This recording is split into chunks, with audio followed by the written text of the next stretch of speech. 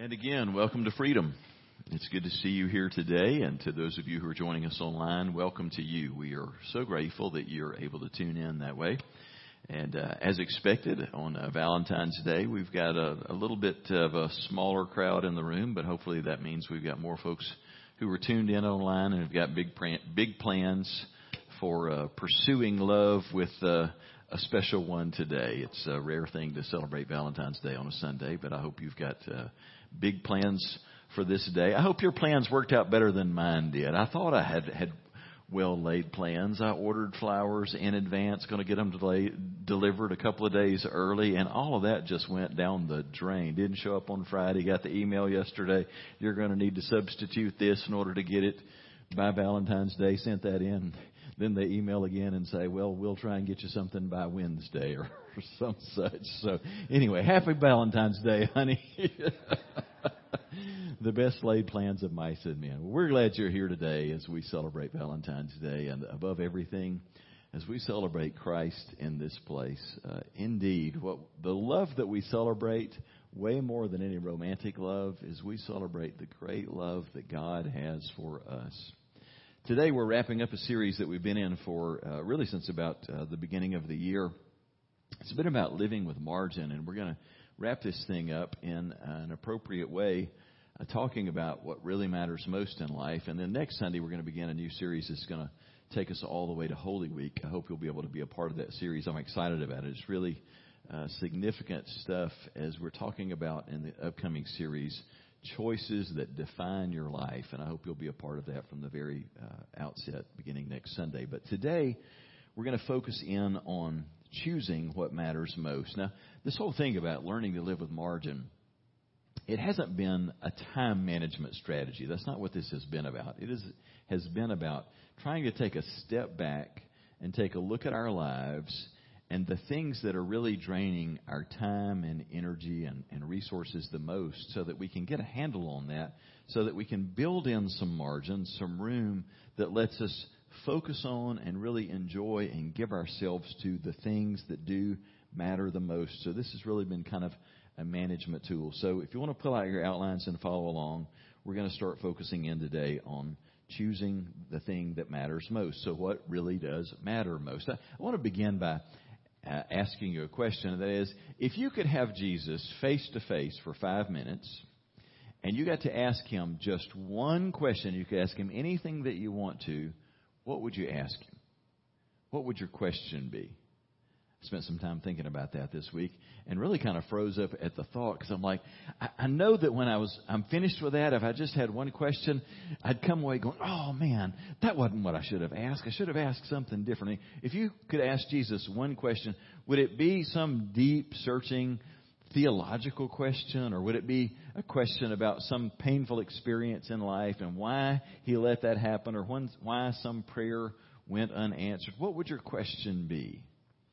Well, one of the teachers in the law one day had an audience with Jesus, and he had an opportunity to ask one of those, if you could just ask one question, and he really hit it out of the park with his question. He essentially asked the question of everything we've ever been taught, everything we've ever been exposed to, what is it that really does matter the most? What is it that trumps everything else in our faith? And Jesus' response to that sums up everything that's recorded in the Bible, and that's what we're going to focus on today.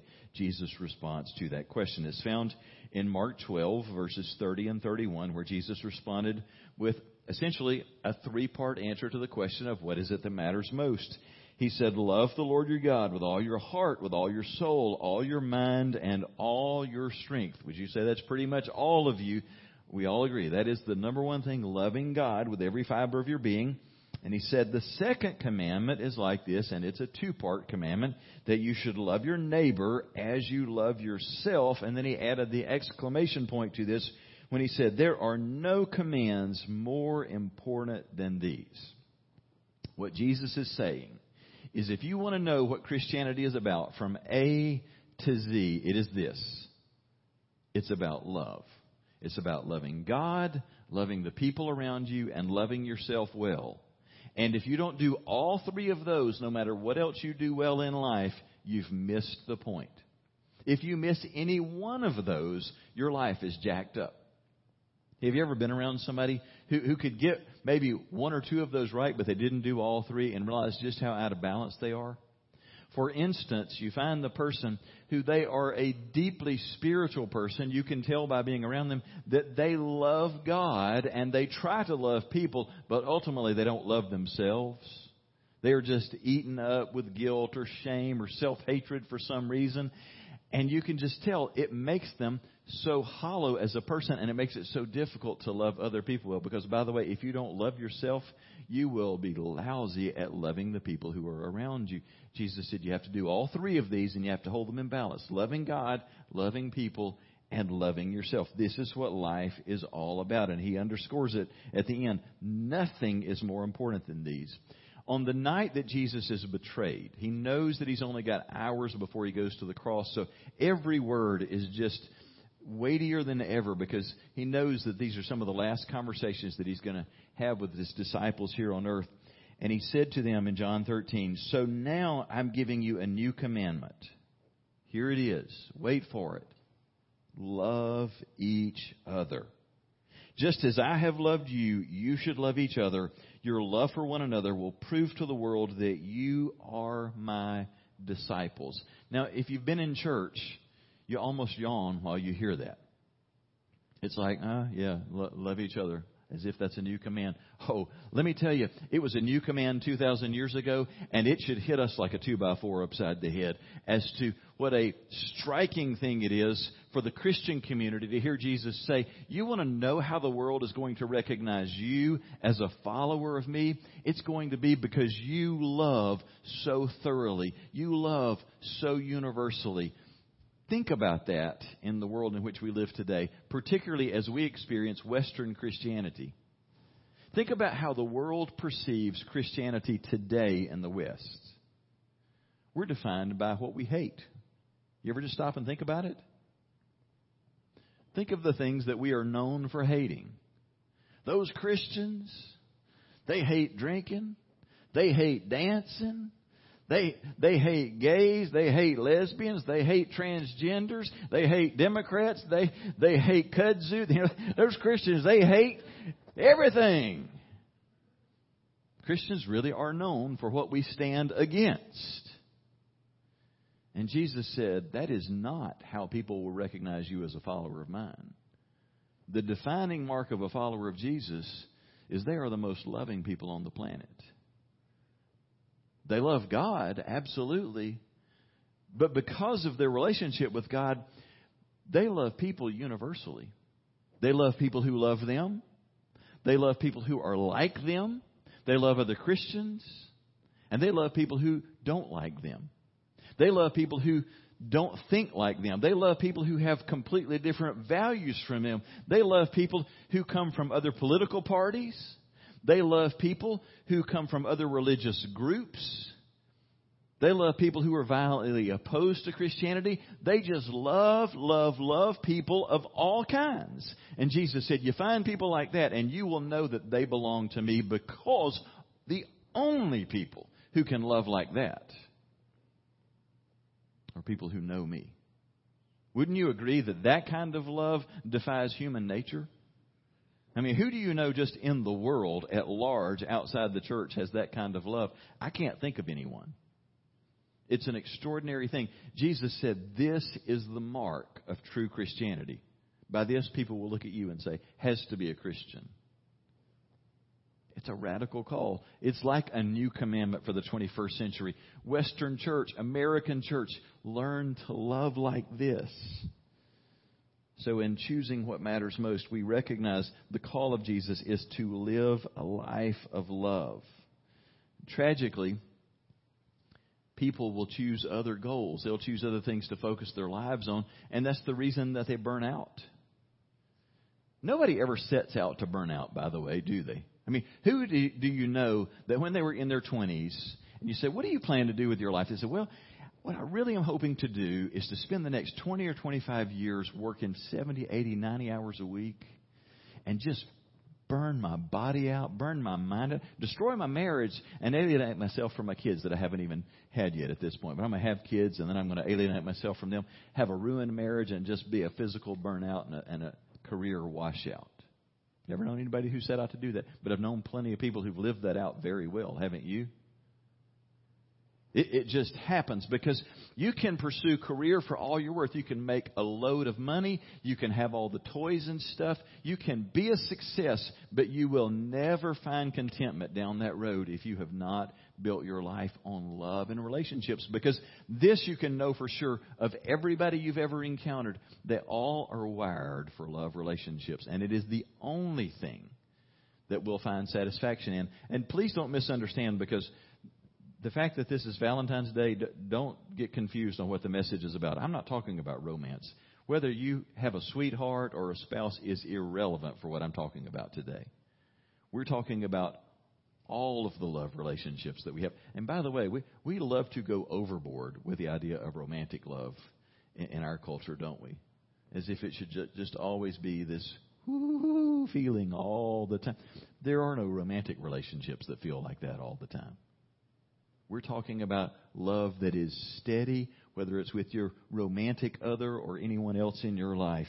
That's where real fulfillment is found. We must choose that as the goal. 1 Corinthians 16:14, Paul said this: everything you do must be done in love. So the point is that we put relationships ahead of tasks and activities, ahead of the to-do list. It's the most important part of our to-do list. And as we've said throughout the series, when you don't have margin in your life, when the gap between what you're capable of doing, what you have the capacity for, and what you have to do every day and every week begins to get smaller and smaller and smaller, the first thing you're going to be skimming off is the relationships that matter the most. You won't be giving as much time to your relationship with God, with your spouse, with your kids, with the significant people in your life, your small group, and others. So we've got to actively work against this by making love our highest priority. But what does that look like? This is what we want to get practical on today. If living a life of love is what Christianity is all about, and it is, then what does that love look like? Well, love gets defined a lot of different ways in our culture. Do you notice that? I mean, we throw that word around a lot. So we better let God define what love is. That's the second point in your outline, to let God define this thing for us. We don't want to let the world define love for us, because that is so screwed up. I mean, the world is in love with the idea of love. It's in the movies all the time. It's in the books that we read, and it's, man, you can't turn on the radio without hearing about love, love, love. We love to write songs about love, don't we? It's if you're going to be a success, that's what you got to sing about, is love. But it's kind of weird to listen to our love songs. If you had an understanding of love based on the popular songs of the culture, you'd have a weird understanding of love, wouldn't you? Because we have love songs and breakup songs, and I hate you because we broke up love songs. I mean, we've just got all kinds of weird songs about love. Since it is Valentine's Day, I thought I'd have a little bit of fun with the music, the songs of love today. So I'm going to just throw out a few of the songs about love and just let you see if you can answer back. I picked ones that you should know. You tell me the artist that made it famous, and for you who are just the real music scholars, please don't make me look any more stupid than I already do by saying, well, that was actually written by, just name the artist that made it famous, okay? All right. The first song, All You Need Is Love. The Beatles, thank you. Love Me Tender. Elvis Presley, thank you. That's the Power of Love. Huey Lewis, thank you, Jim. In the Name of Love. I thought somebody said it. U2. U2 was who I thought was the one most famous for doing that one. The final one. What's Love Got to Do with It? Tina Turner. Well, on that thought, what's love got to do with it? God would say it's got everything to do with it, that it's what it's all about. But what does this love that God has called us to look like? Well, if you watch the news, if you just pay attention to the world around us, at some point it occurs to us, as humans, we're not very good at this kind of love that God calls us to, are we? Because the kind of love that the New Testament calls us to, this agape love, it's not a feeling. It's not. I mean, the word agape is not a feeling verb. To agape somebody, it's an action verb, and it is an action that is defined as the commitment to meet the needs of another. It is a self-sacrificing, giving, action kind of love. And when you just look at how humans treat each other, you realize, whew, that doesn't sound like us much at all. We tend to be very self-serving and attacking towards others. So if we're not really good at it by nature, where does it come from and how do we get better at it? Well, the beginning point's 1 John 4, 7, and 8, which says this: love comes from God, for God is love. I want you to think about that for just a moment. If you grew up in Sunday school, grew up in church, you learned this is one of the first Bible verses you ever learned, that God is love. But have you ever just paused to reflect on that thought? It's not just that God is loving. God is love. If you could strip God down to His core, what do you expect to find? Do you expect to find an angry judge? A railing father? What you would find is the foundation of who God is that He is love. And because of that, because we're made in His image, He gives us a capacity to love the way that He loves. We throw the word love around really loosely and really freely. We say we love people and pizza, ponies and puppies. We love old cars and candy bars. We love all kinds of things, but that kind of feeling has little to do with what God says that He is when He tells us that He is love. The best description that we find in Scripture of this kind of love is that classic passage. If you've been to a wedding, you've heard it. It's from the love chapter, 1 Corinthians 13. And it defines the kind of love that God calls us to when it says love is patient, love is kind, love does not envy, love does not boast, love is not proud, love does not dishonor others, love is not self-seeking, love is not easily angered, love keeps no record of wrongs. Love does not delight in evil. Love rejoices in the truth. Love always protects. Love always trusts. Love always hopes. Love always perseveres. Love never fails. Now, that's a beautiful classic passage, beautiful description of love. But remember, God is love. It's the core of who He is. So I want you to rewind and look at this passage, but I want us to read it substituting the fact that God is love and God is these things. So consider this passage again in that light. God is patient. God is kind. God doesn't envy. God does not boast. God is not proud. God does not dishonor others. God is not self-seeking. God is not easily angered. Somebody say, thank you, Jesus.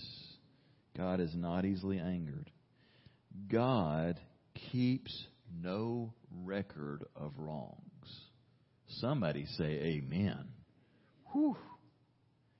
God does not delight in evil. God rejoices in the truth. God always protects. God always trusts. God always hopes. God always perseveres. God never fails. Isn't that a beautiful picture of your Father? Some of us live afraid of of God because of what our parents were like, and yet we get this picture of a God who, when we screw up, He's still being patient with us. When we fail, He's not keeping a record of wrongs because we are His children. That is God's heart toward you. Why does that matter? Why is that a big deal when we're talking about how we should love one another? Here's why it's a big deal.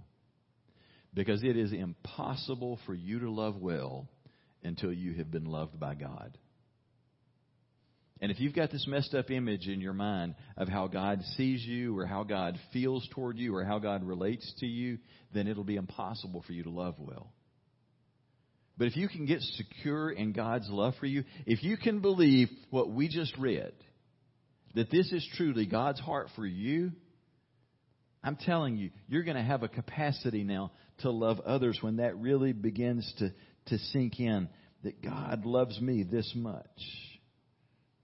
John says in 1 John 4:16, so we know the love that God has for us, and we trust that love. So when God can define love for us by how He loves us, we're set up to love others well. And that brings us to the third point we're going to make today, and that is that we must choose to let love define our priorities. Have you noticed that in life, it's human nature that chores and our job become the priority whether we mean for them to or not? We're just so task-driven as people. Either the things that we got to do at work occupy our minds all the time. How are we going to get all the things done this week that we need to get done, and all the chores we need to do at home? And that just becomes the highest priorities, but they never fulfill us. We talked about this a week or two ago, how the whole story of God's creation of Adam and how He delayed creating Eve. God just made a man first and gave him a perfect setting and gave him work to do and let him experience what life would be to have work and perfection. I mean, we love to kid and say, my life would be perfect if it wasn't for all the people around me. I mean, don't you feel that way at times? Like, my life would be so easy if it just wasn't for people. It's a good joke, but it's a terrible reality. Adam is the picture of that. He didn't have anybody to ruin his day. He had dominion over everything. If he hung a picture in the wrong place, he did not have a woman to tell him that he hung it in the wrong place. If he left his clothes on the floor, he didn't have anybody to tell him that he needed to pick them up. I mean, he had no one to correct him, no one to make him mad. And what he discovered was it was not good to be alone. That he couldn't be fulfilled until he had someone else in his life. Well, if loving relationships are what life's all about, and they're our primary source of meaning, how should they, in practical ways, define our priorities? What would that look like? There are two tools that you have in very practical ways for you to make love the priority of your life. You got multiple tools, but two that are worth mentioning, and one of these two that I'm going to really talk about today. One is your budget, your checkbook, and the other one is your calendar. If you just want to get down to business in terms of saying, how am I going to make love the priority of my life, break out your calendar, break out your wallet. Remember, love isn't a feeling. Love is an action. Love is a commitment to meet the needs of another. Be prepared to bring your wallet to do that. But even more so, be prepared to adjust your calendar. Love ultimately is about learning new rhythms in life, rhythms of grace. You remember in Matthew 11:28 through 30, that's been our theme passage for this series, where Jesus said, come to me and learn from me. Learn these rhythms of grace from me. That word rhythm is such a great word for what we're talking about. Rhythm simply means a strong, regular, repeated pattern of movement or sound. That actually sounds doable to most people. Jackie looks at me and says, not so much with me. I am a white boy through and through. I have no rhythm. I mean, I am eaten up with no rhythm. But most people are good at rhythm. And rhythm really is what love is about. It is about setting patterns of things that you just do again and again and again. Things that become second nature to you. Can I just give you some examples of some of the rhythms of grace that express love? They aren't complicated. Some of the ones that come to mind for me, like here's a recent rhythm of grace that I've discovered. And we're always having to adjust to like the next season of life, a rhythm of grace. Just one of the rhythms that of late has worked for us. We're in a cold season of the year. And so we have to adjust our rhythm. We like to get up and walk in the mornings just to start the day with exercise by walking for an hour. It's cold in the morning. It takes the fun out of walking in the. I do not like walking on a morning like this, so we don't. A simple adjustment in our rhythm has been, if I skip my lunch, Jackie gets off earlier than I do, and we can go for an hour's walk in the afternoon and have an hour to walk and talk and not have the interruption of telephones or computer or anything else while we walk in the afternoon. That's not complicated. That's not anything that even costs any money. But it is just a rhythm of love that's good for our relationship. I'll tell you another little helpful rhythm that we found. One of the easiest default things that any of us can do in a relationship that's just the way to not be bored to tears is to either sit down in front of the computer or sit down in front of the television and binge on Netflix or Amazon Prime. Anybody in the room ever do that besides us? Yes, that's an easy thing to do. One of the rhythms that we found is on most evenings before we dare to even turn on the TV is, first of all, we devote the evening meal to each other, and usually even the time when the meal is being prepared to just being able to be in the kitchen and talk while that's going on. But for us, the thing that works, part of the rhythm for us is to usually just play a game before we ever sit down and turn on the TV, because you realize how disengaged you get when the TV's on. So part of our rhythm is we'll sit down and play cards together, or we love board games and Quirkle and those kinds of things. So we'll do that for an hour, hour and a half before we do something else, because it has us interacting with each other. Again, that may not sound exciting to you, but it's a way to pursue a deeper relationship with each other. Here's some of the rhythms that come to mind. Having a regular rhythm to the phone calls that you're going to make to the people that matter to you. For instance, your family that doesn't live with you anymore. Parents, siblings, grown children, having a regular rhythm to how often are you going to talk. Now, by the way, we can get out of rhythm or have maybe too fast of a beat to some things that we'll do in life. I discover that when I do premarital counseling. You know how I make parents of a bride or groom mad in counseling? Is when I'm in counseling and I discover that there's a level of connection, that the rhythm of phone calls is so frequent that they have to talk every single day with mama. Sometimes 2 and 3 times a day, every day. And in premarital counseling, I'll go ahead and tell you, I counsel everyone. That needs to stop on the day that you get married. That's too busy of a rhythm right there. I have had some mamas come back wanting to rip my head off. What do you mean telling my child that they are not going to continue to call me every day? I'm serious. This is not a joke. Folks get mad about that. You need to find healthy rhythms. And if we overdo some particular relationship, that's not going to leave us with the margin that we need for other relationships. So we find healthy rhythms where you got to find what's right for you. Calling mama twice a day is probably in a normal season of life, probably not a good rhythm. But calling mom and dad once a month is probably not a healthy rhythm either. So finding a healthy rhythm for phone calls. Can I tell you a rhythm that we found in our family over the last year is, and actually COVID-19 brought it on. A lot of us have been sort of frustrated by the things that we had to do through Zoom, but we discovered for our family that Zoom became a good way to get my parents, my siblings, and spouses all together once a week. So 4 o'clock on Sunday afternoons on a weekly basis, there's a 40-minute Zoom session for our family. We haven't been able to get together for Thanksgiving and Christmas and birthdays and any of those kinds of things that are a normal part of the rhythm for us in a calendar year. So we block off 4 o'clock on Sunday afternoons, and for 40 minutes, we catch up. May not be the same as being in the room, but it is a rhythm that helps us to pursue close, loving relationships.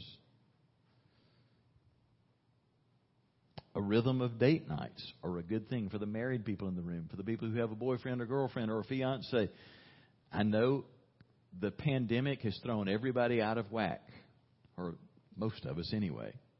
But we're soon going to be at a place we can return to a normal schedule, returning to things like having a date night every week. Guys, here's a good rhythm to add to the mix if it's not already a part of it. Having a rhythm of making sure that you don't let more than a month or two go by that you do a card or you send flowers or something like that. That's a way of expressing love to your spouse. Scheduling time with friends on a regular basis.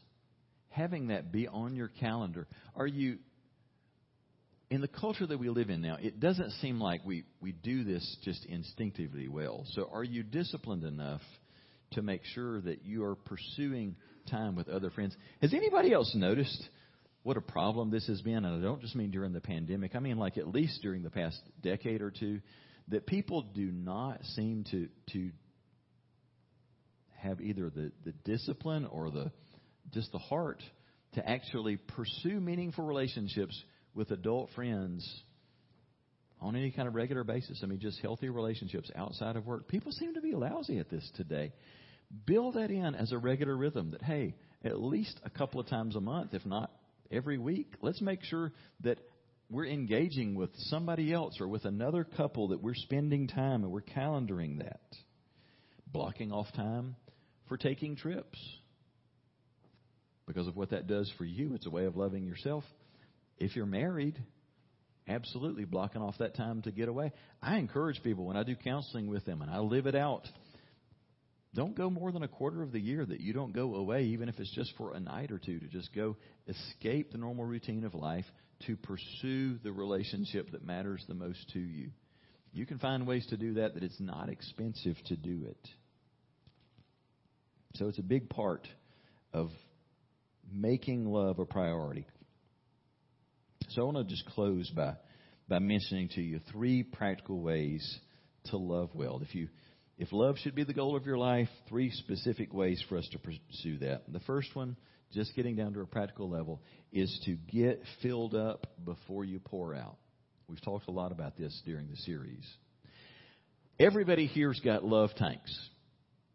We've got a capacity for carrying love to give away, but everybody has got leaky tanks. Have you noticed that about your love tanks? And the holes in the bottom of our tanks are sufficient to make sure that at least every 24 hours they've got to be refilled. Have you noticed that about yourself? Most of us can't hold out for a full 24 hours. And if you need to test that, just come in after a hard day at work and let your spouse be snarky, sharp, sarcastic with you. Let the kids or grandkids be out of control. Let something begin to really bump hard up against you by about 7 or 8 o'clock at night, and see how much you've got left in the tank for that. It's amazing how quick the tank runs dry.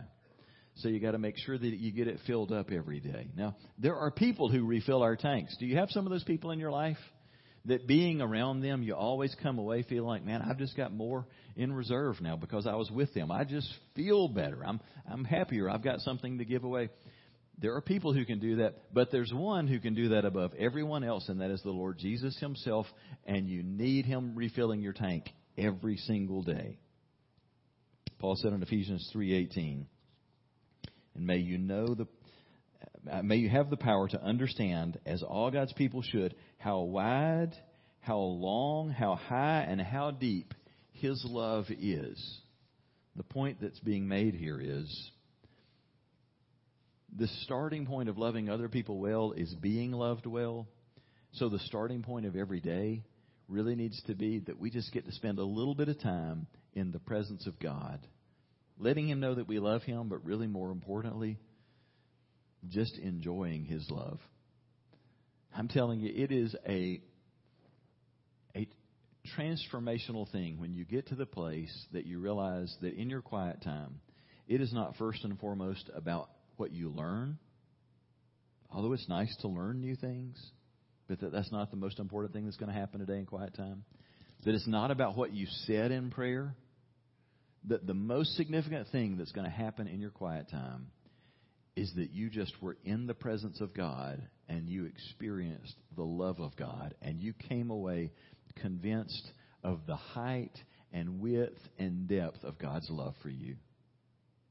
Because when that happens, while that's taking place, while you're just enjoying being in the presence of God, being loved by God, you can just picture as if your body were the fuel gauge and the needle is just climbing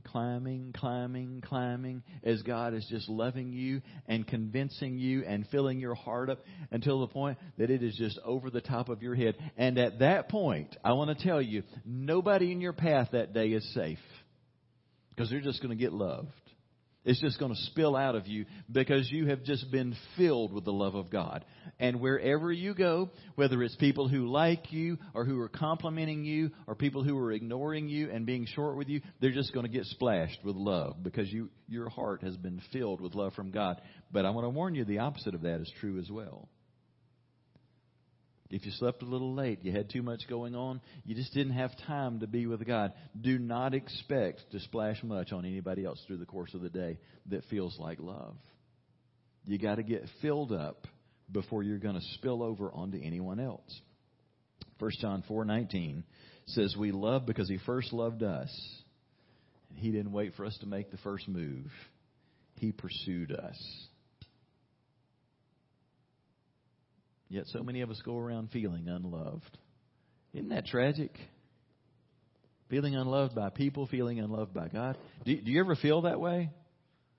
It's safe to do this. Do you ever feel unloved? Do you ever feel cut off even from the love of God? Like, I'm not even sure whether God... I mean, I know God loves the whole wide world, but I just don't feel loved by God today. Why do we feel that way? I am convinced more than anything else, it's because some person or some people who are really important in our lives have not loved us well. And that's happened to a lot of us. If you had a mom or a dad or some significant caregiver or a spouse, and they didn't love you well. They loved you with a conditional love.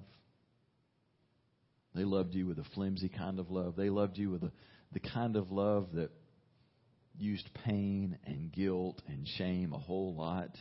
If that's what you were given, the natural thing that we will do is, without meaning to, we will transfer that onto God. We know we're made in the image of God, so we just assume that the people who have been most significant in our lives somehow must reflect what God is like, and we imagine God to be like them. And that will just poison the way that we feel about God and how God must look at us and how God must relate to us. And the thing that I want to say to you is, if that's been your experience, if that's colored, clouded your view of God and how He feels about you, first of all, I'm terribly sorry. It's not fair, it's not right that you've lived with the things that have hurt you in those ways. But the thing that you need to know is, you just got to let people be people and let God be God. And you need to draw a line between the two in your heart and mind. Just understand, people are broken. People are damaged. People have been hurt. And hurt people will hurt people. But God is not like that. God is all the things that we read a while ago. And the fact that people in your life may have hurt you deeply does not change how good God is. He does love you. And He wants every day to communicate that to you. Maybe one of the most practical things that you could do to try and get that from here down to here is to take one or two scripture verses. You don't have to go memorize half the Bible. Take one or two passages of Scripture. You could start by picking out a couple of passages from this sermon outline and just write those out on an index card. You may need to do it on several index cards.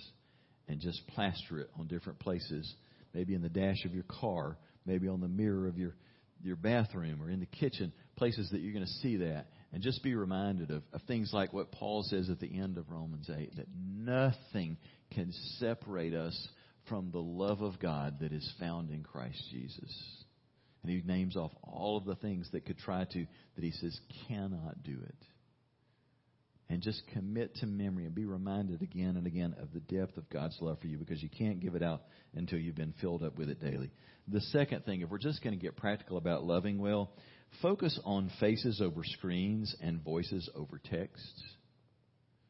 Now we're talking about concrete expressions of love. And no, I could not find a verse that spoke about screens or iPhones or Netflix or technology. I could not find that verse. But I sure did find the principle. You find the principle a lot in Scripture, in passages like Romans 12, 9, and 10, which says this: don't just pretend to love others. Really love them. Hate what is wrong. Hold tightly to what is good. Love each other with genuine affection. And take delight in honoring each other. That New Testament word for honor, you know what it means literally? It means to consider weighty. as in an ancient context where, gold was the most valuable thing, and it was heavy, it was weighty. So something of great value was really weighty. So what he's saying is, don't just say that you love other people. Don't just pretend like you love other people. Treat them as the most weighty and precious thing in your life, certainly in the moment that you're with them.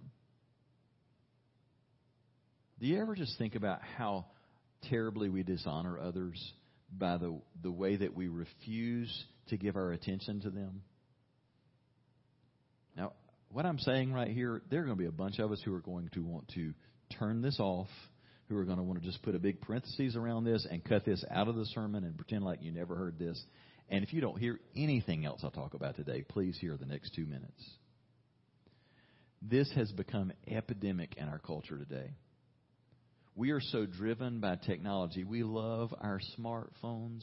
We love our tablets. We love our Netflix. We love technology. We love all of our apps. And isn't it wonderful that we have access to all of these things?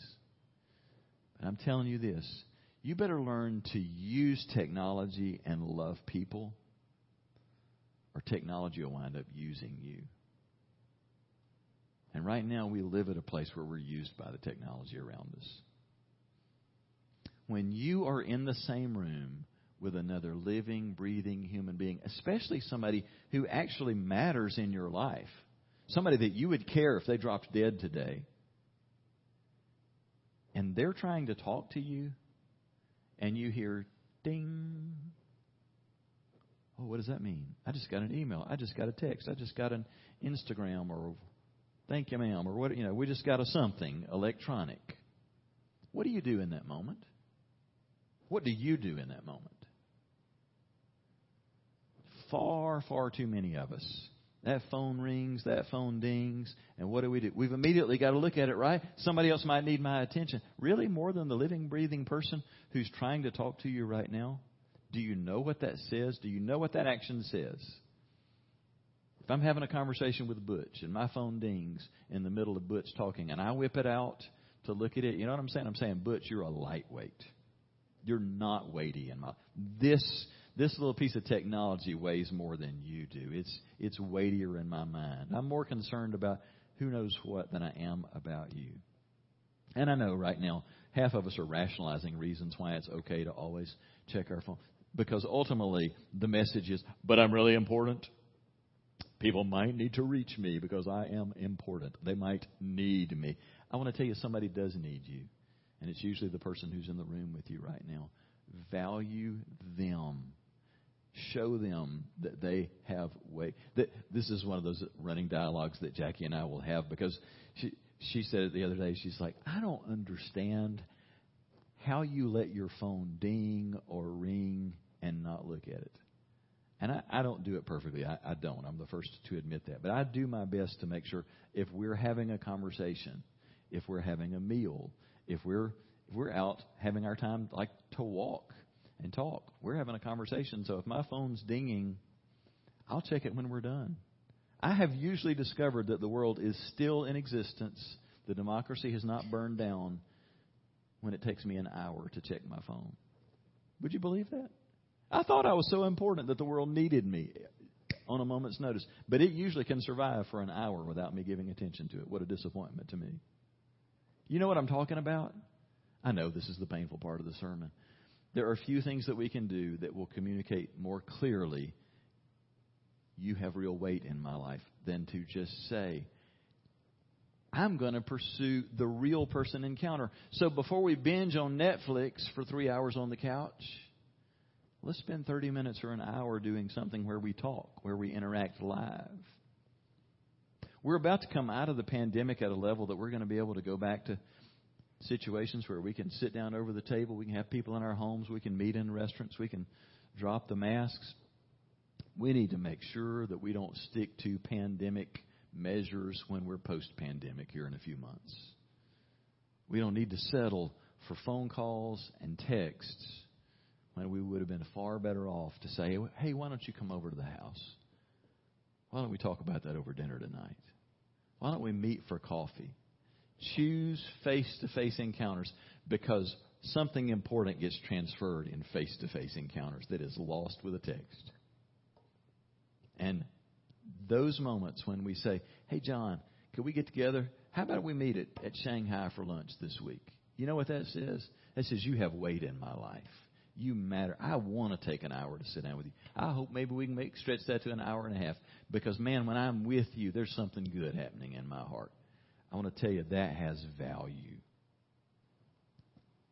Focus on faces over screens, voices over texts. And the final thing goes right with that. Practice presence over productivity. I want you to all take a pen and write something down right now. I want you to write down the number. 28,855. Got it? 28,855. You know what that number is? It's a number you didn't come in here thinking about today. The average life expectancy for all Americans today, men and women rolled together, 79 years. That means if you lived exactly what's expected, that you'd be given 28,855 days in your life. That means that if you turn 25 today, you got 19,724 days left if you live what's expected. I'm 52 years old, or at least I was last April 10th. If you turn 52 today, that would mean on average you've got 9,862 days left. Well, my next birthday's soon on the horizon, so that means I've got a little over 9,500 days left if I'm just the average American. I was born with about, again, on average, 29,000 days ahead of me. I've got about 9,500 left by that count. That means 2/3 of my life is done. If you're 65, you live the average. That means you got 5,114 days left. Some of you are going, preacher, if you go any further, I'm going to be put on suicide watch. Why do we even bother to say that? Because the Scripture says in Psalm 90:12, teach us to number our days that we may gain a heart of wisdom. We lose something if we never pause to consider the brevity of life. If we never pause to consider how few days we really are given. And pause to consider, if I'm only given so many days, if I truly only have about 9,500 days left, and who knows, I may not have a quarter of that left. We don't know. But we do know that at best, it's a very limited number of days. If I only have so many days left, I can't waste them. I need to spend them on the things that matter the most. Now, as a pastor, I've been to a lot of funerals. I've done a lot of funerals.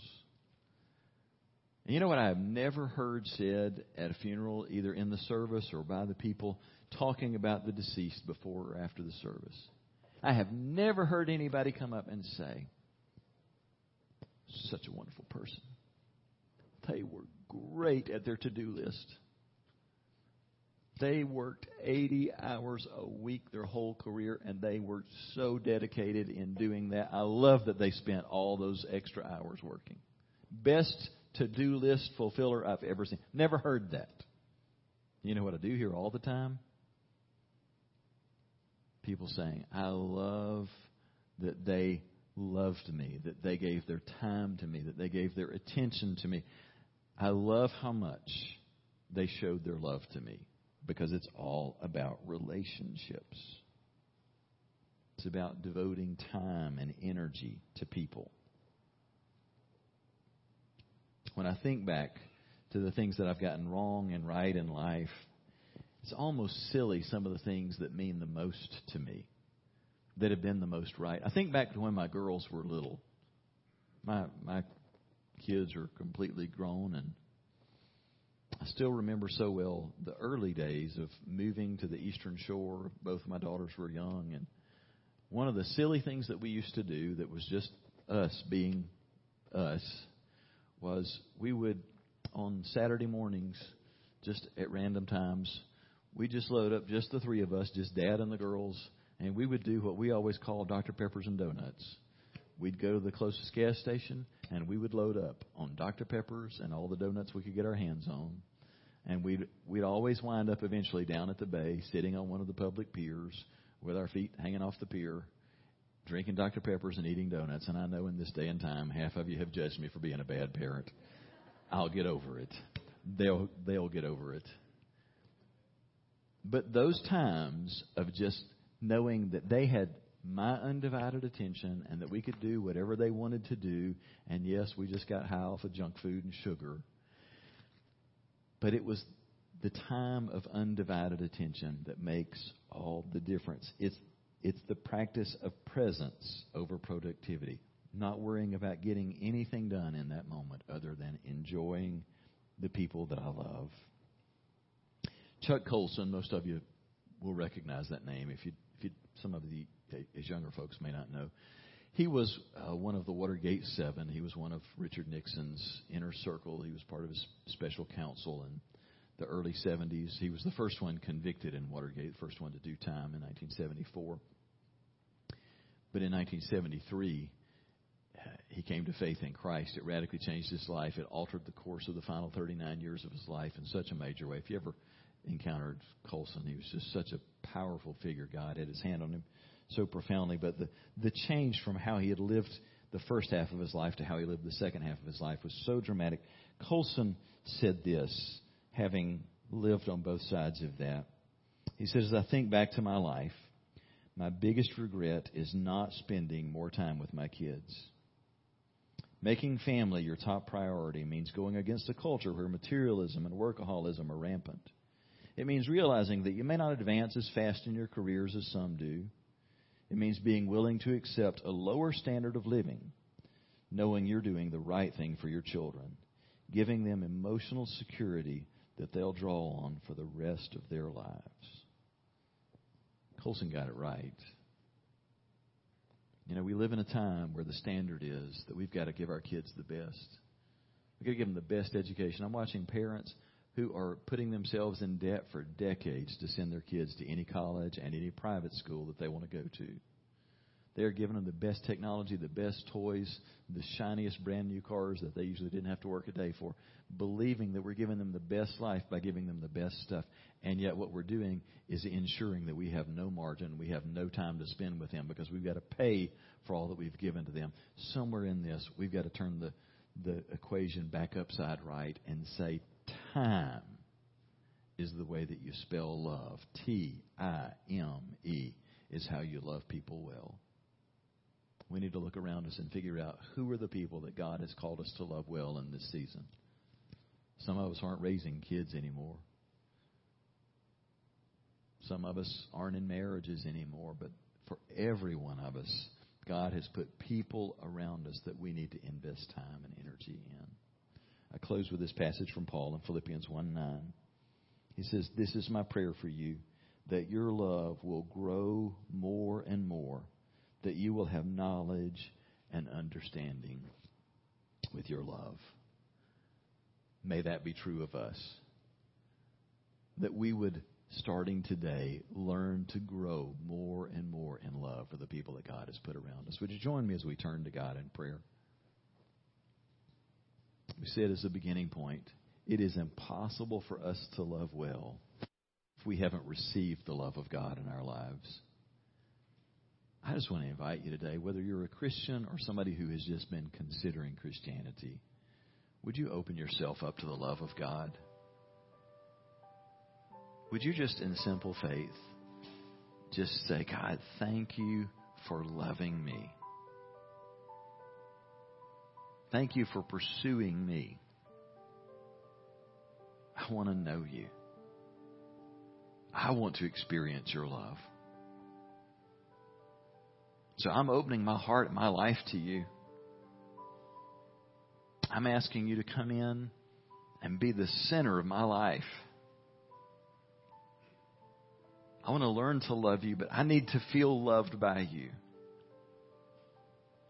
So would you now begin by taking away the weight of my sin? Would you give me a clean slate and a fresh start? Would you help me to begin to love others well? Father, I thank you for hearing and answering our prayers. I pray for hearts that have been damaged because of people who haven't loved us well. I pray that today you would just pour out your love on us today, that we would feel your nearness and your presence. For some who are feeling right now a great sense of grief and loss, I pray that your love would wash over us today. Lord, for some of us who need so desperately to be loved, I pray that you would help us to get off the sidelines and choose to engage others and to give away love. Thank you for how you refill us when we begin to love others well. I pray for every single one of us, oh God, that you would clearly bring to mind in this moment a picture of who it is that we need to pursue and begin to love well. Why don't you just right now pray a simple, practical prayer that says, God, show me the person, whether it's a family member, a friend, whoever, show me the person that right now you want me to begin to really pour energy into loving them.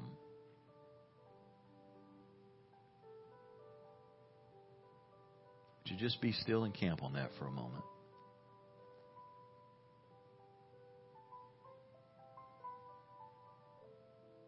Father, we realize that we'll do a poor job of loving in our own strength, but you love other people so well through us. So we open our hearts and lives and we say, have your way in us.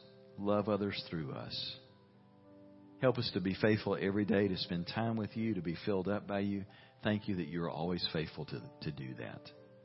We thank you for the presence of your Holy Spirit with us, and we pray, Holy Spirit, that you would fill us. Help us to walk worthy of the calling that we've received this week. We pray this in Jesus' name. Amen. Thanks so much for tuning in today. I surely hope that what you heard was relevant and helpful, and above everything, I hope that what you experienced today really helped your heart to connect with the heart of God. Now, if what you heard for you stirred up any questions or maybe led you toward some type of spiritual decision, maybe you want to talk with someone about something that's on your mind, I would love to hear from you. And so I would encourage you, reach out by email. At the bottom of the screen, you see my email address. It's mark@myfreedomchurch.net. That's not going to go to a secretary or an assistant. That'll come directly to me. I'd love to hear from you and talk with you about anything that's on your mind. And if in the future you're in our area, we would love for you to come and worship with us at Freedom Church. But until then, we invite you to access all of the sermon material that you find online. Again, thanks so much for taking the time to join us today. Hope that you have a great day.